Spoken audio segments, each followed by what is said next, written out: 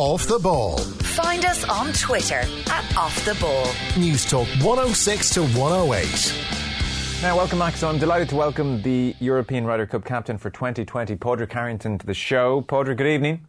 Good evening, Joe. How are you doing? Very well. You'll have to get used to that. Yeah, and it's been pretty busy, even though it's only 24 hours now. I'm actually, well, I suppose to start, I shouldn't be surprised, but there's a lot going on. Yeah, I'm sure you're getting lots of congratulations and lots of well wishes, and I guess a slightly surreal thing as well, that it's finally here and it's real and it's happening and it's all kicking off. A little bit scary, that. Yeah, it kind of says you're getting to the end of your career, doesn't it? It's here. It is, and I really mean it is here.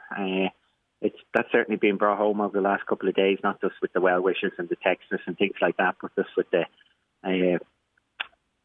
it's a different feel to it. You know, I'm not my own boss anymore. Do you know, it struck me yesterday, I watched the press conference, I didn't see too much other media that you did, but it struck me watching the press conference that you were breaking the habit of a lifetime, in that you've generally been, just so brilliantly interesting from a media point of view, but you've gone in there, you've done your press conferences, you've talked away, and then never bothered too much with how the media covered it or read or listened to what was said about you.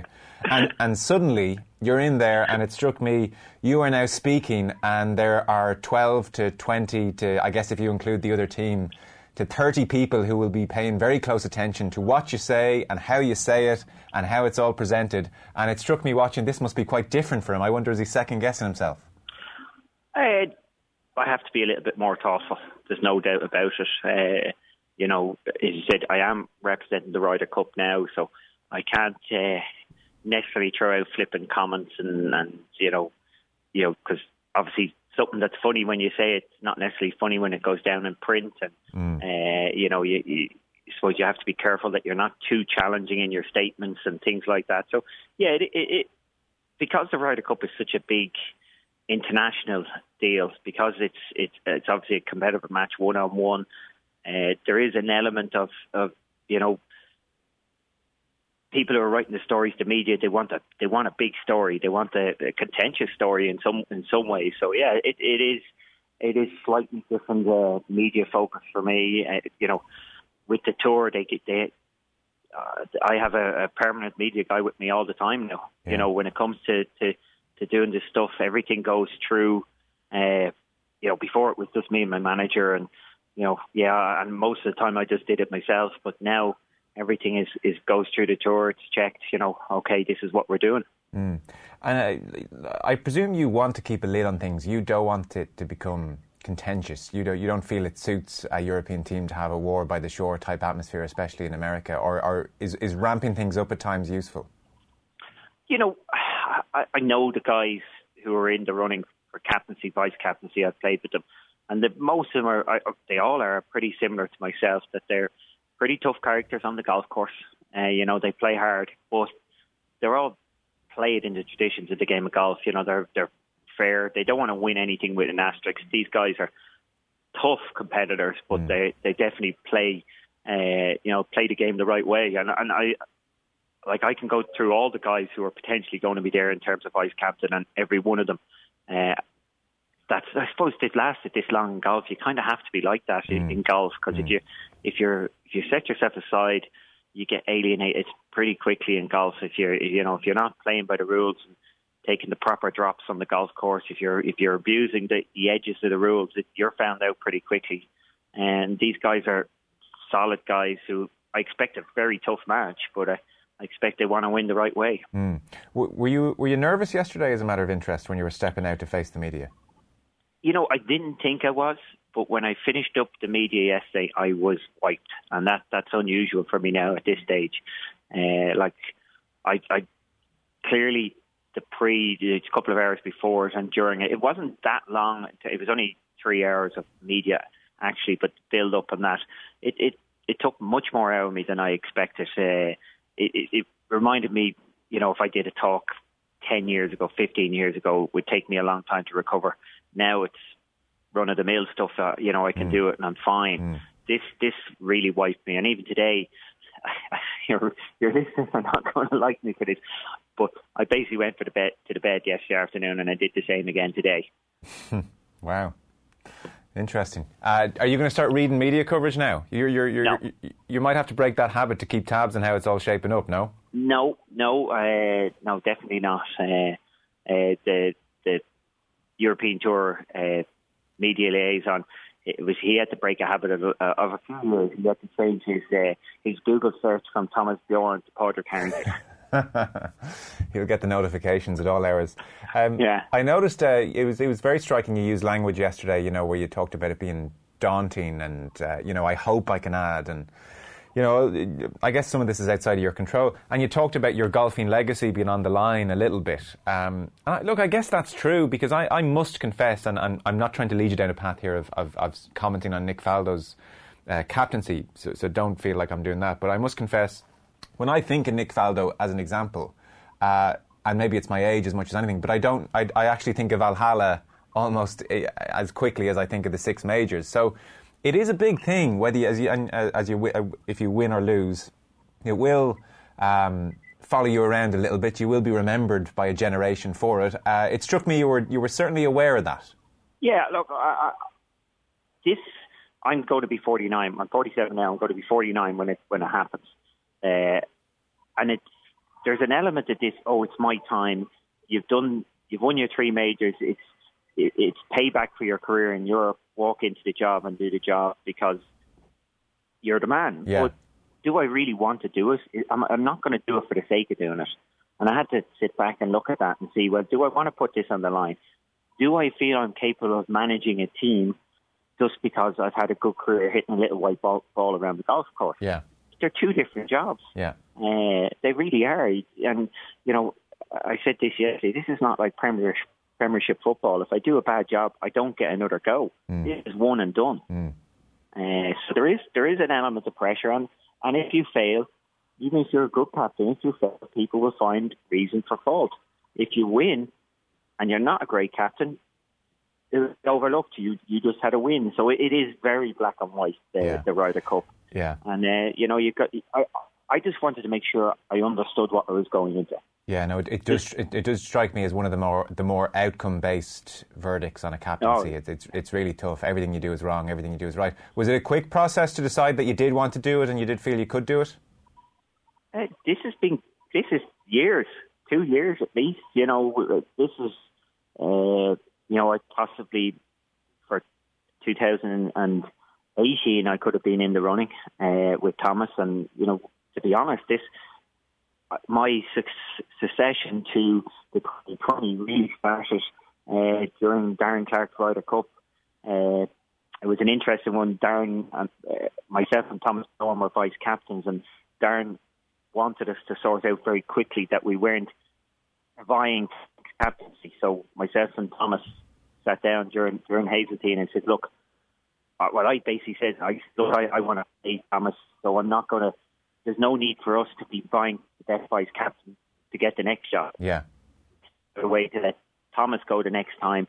I wanted to be a player for another few more years, and which obviously led it to maybe 2020 is going to be my time. And clearly then, Lee Westwood pretty much and me had that conversation in 2018. Right. Is he going to challenge for it in 2020? And he stood aside and said, look, no, I'm not going to challenge, which cleared the way for I suppose a unanimous choice of me. Right, okay. If in a perfect world with timing behaving itself, if you could control time and circumstances, would you have chosen to do it at home? Obviously you have the greater chance of winning, or did you fancy a crack at doing it on US soil? Look, that was a big consideration. It clearly is easier to win at home. The home captain can get more involved, has more control. But if you were to look at I don't want to be what's the word I'm looking for, but if you were to look at the greater scheme of things, it suits the European Tour for me to take it away. Yeah. To play in the US, I have a good profile in the US, and they need that for everything about the Ryder Cup over there. Not just trying to win the match, but the brand of the Ryder Cup. They need to have a player who has a profile. So it really suits that I do it away from home. but age, everything suited, and this is what we were talking about earlier. Everything fell into place that this is my time. As long as I decided that I really wanted it to be my time, and you know, that's what I needed to get my head around. So more than ever, one of the captain's jobs, the home captain's job, is to set up the course to suit his players. And we saw that so clearly in Paris, and I'm sure we'll see that again in 2020. You don't have that responsibility. You pretty much have no say in how the course is going to be set up at Whistling Straits, do you? None at all. Okay. None at all. So the only say, I guess, is there's a captain's agreement, which is, a handshake agreement about what can and can't be done during the actual week of the tournament. Up to that, you know, if within reason, you know, if their captains can come and add a bunker as basically what you've seen over the last number of Ryder Cups, maybe started with Paul McGinley. Before Paul McGinley's time, this was done kind of ad hoc. You know, captain would have an opinion, but now what actually happens is they bring in a statistician, and he says, your team does this better than their team, so you need a golf course like this. Yeah. And is Whistling Straits a course that is easily malleable and can be tricked? Not tricked up is the wrong word, but you know, can be shaped to suit an American team? I hope not. I think you know, if we were going to a Hazeltine style golf course, like, wow, that's a tough ask, and I wonder would any captain ever want to relish that opportunity to go to, like, if you go to your traditional old American golf course, they'll set it up wide, no rough, fast greens, birdie fest, and that's hard to beat those US guys doing that. But Whistling Straits, I don't believe it lends itself to those options. It's more or less a link style golf course that plays in the wind. It could be poor enough weather at the end of September, start of October in 2020. So yeah, I don't see it necessarily being. They'll do what they can, but I don't see it's necessarily going to be such an easy job to make it so biased towards them. And another thing, and this is changing as we go along. I think it could be much as 11 of the current team have the playing with a full card in the US. So there's more and more Europeans. It's a global game at this stage. So more and more you see Europeans. The lines are getting blurred between a European style golf course and US style golf course. Yeah, it certainly seems that way. Or at least styles of play.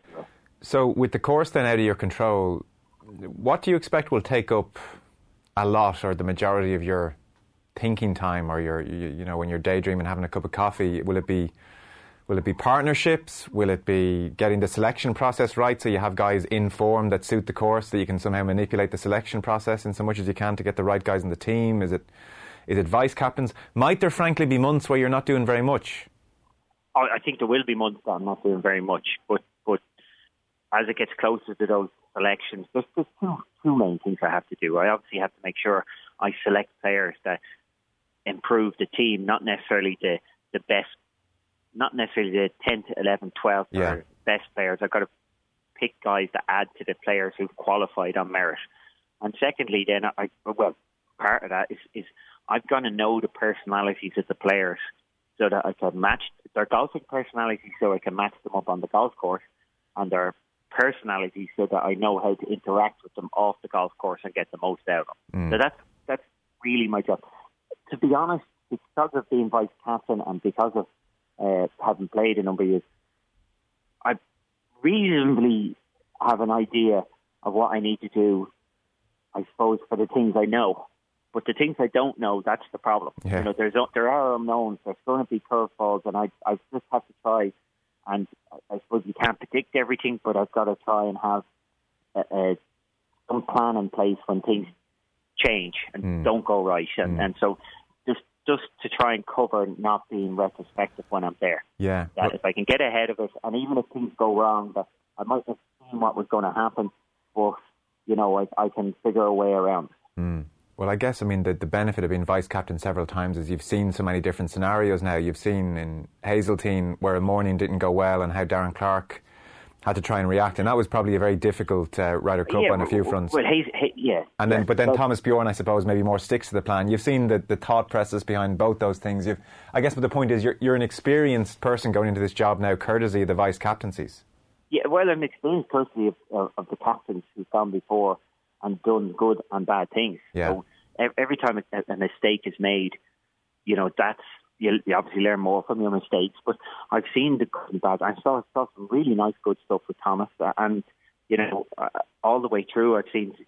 Clearly, you could go all the way back to '99, where the rookies weren't played, and that's never going to happen again. Yeah, that's just like literally the rookie would or a player would have to have a limb missing for him not to get played. Everybody gets an opportunity, and I think that things like that have changed over the years. When I played in '99, you like I was in the form of my life in '99, and I wasn't due to play any of the matches before the singles, and that brings a lot of fear into the team. There's a lot more information given. Everybody knows that. From my experience, I know you got to give everybody a run out under pressure and see what they're like. Doesn't matter how they play on in practice. They can play.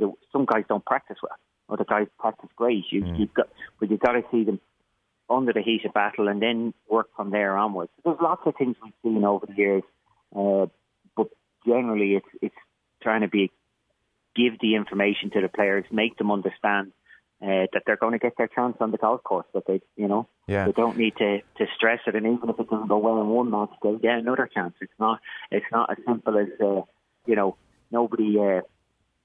There was definitely years ago in soft tennis there was a fear you're just not going to be played.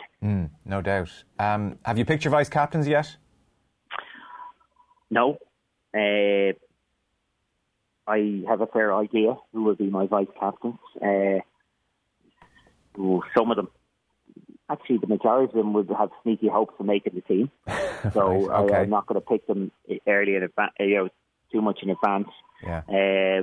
One will probably come in pretty soon, and then the others maybe in the middle of next year when we have a clearer picture of who's making the team or not. I think gone are the days, unfortunately, when you have your friends and that as vice captains. Nowadays, it is very much more. There's an element of incumbent on me to train up the future captains.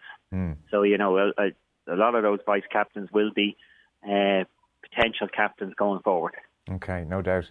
I think you were asked about this yesterday, but people mightn't have heard that or might be wondering. So Rory McIlroy is stepping away from the European Tour, it looks like, this year. We presume he'll do what needs to be done to get on the Ryder Cup team next year. Have you spoken to him about that, or do you feel there's no need to? It's by text. And I've talked to him through the winter too, and different things. Look, Rory said one or two things, but his actions are completely the opposite. He loves the Ryder Cup. He loves the European Tour. He will be. The Ryder Cup gives back to all the players, but even Rory, it gives back something that no other event gives back. They get to go out there, get an opportunity to be heroes, to be loved. The buzz they get. Rory gets a chance to be a leader. The players, he's 30 years of age, but he really has done a good job in the team room of being a leader, and players look up to him, and you can't get that anywhere else. I mean, his actions in the team, he really embraced it. And on the golf course, it's the same thing. This is the sort of stuff you and your vice captain, you're watching, you're seeing his interaction on the golf course, and he can't get that buzz anywhere else. He's playing as an individual, it's great, you're out there, but when you're playing as a team and the crowd are up for it, and you're getting the cheers when you hold putts, and even the match he lost in his team with Pádraig Reed, it's amazing. He's not going to get an experience like that anywhere. No, it's true. And I presume you don't see it as your job. I presume there's sponsors, and you've got Keith Pelly is going to be a part of your life now, and all these different people. You don't see it as your role to get involved with Rory this season and say, would you not play the extra 2 or 3 events and maybe throw in the Irish Open there as well? That's beyond your brief, I suspect. No. Okay. Right. Okay. Good. No, not at all. And I think with all the players, we want to see Rory play, but Rory likes playing in Europe. You know, you've got to look at the actions. He enjoys his events in Europe. He's great crack when he's playing in Europe. You'll see he enjoys his events and he's out there. And, you know, I think at this very moment, you know, he's moved to the States. You know, he's looking at that Masters. He's trying to get a different preparation for the Masters, but his head will clear very much after that. And look, well, he likes playing golf too, and he likes competing. I just say let's look at his actions, and I think his actions will be all happy with that. Okay, right. Okay, we'll try and read between the lines there a little bit. Listen, now we've taken up enough of your time. I guess what an exciting 18. It's hard to do the maths. What are we? Are we 18 months out? Is it 20 months? Something like that? Yeah, I've been heard. Yeah, I must do the maths myself. I think. Yeah. Okay. Just 19 months. Okay, so I suspect it'll be an exciting 19 months and lots of you daydreaming, looking out a window, and there'll be pieces of paper all over your house with things like Molinari and Fleetwood written down together and things like this. So the very best of luck with it. I'm sure you've seen the coverage here, or well, you haven't actually, is the point. But yes. the whole country is obviously absolutely thrilled you got it, and they're all right behind you. So you can imagine the goodwill. So listen, the very best of luck, regardless of how it goes. Yeah, I'd really like to have another Mollywood. Yeah, well. Wouldn't every captain like that? Oh, absolutely.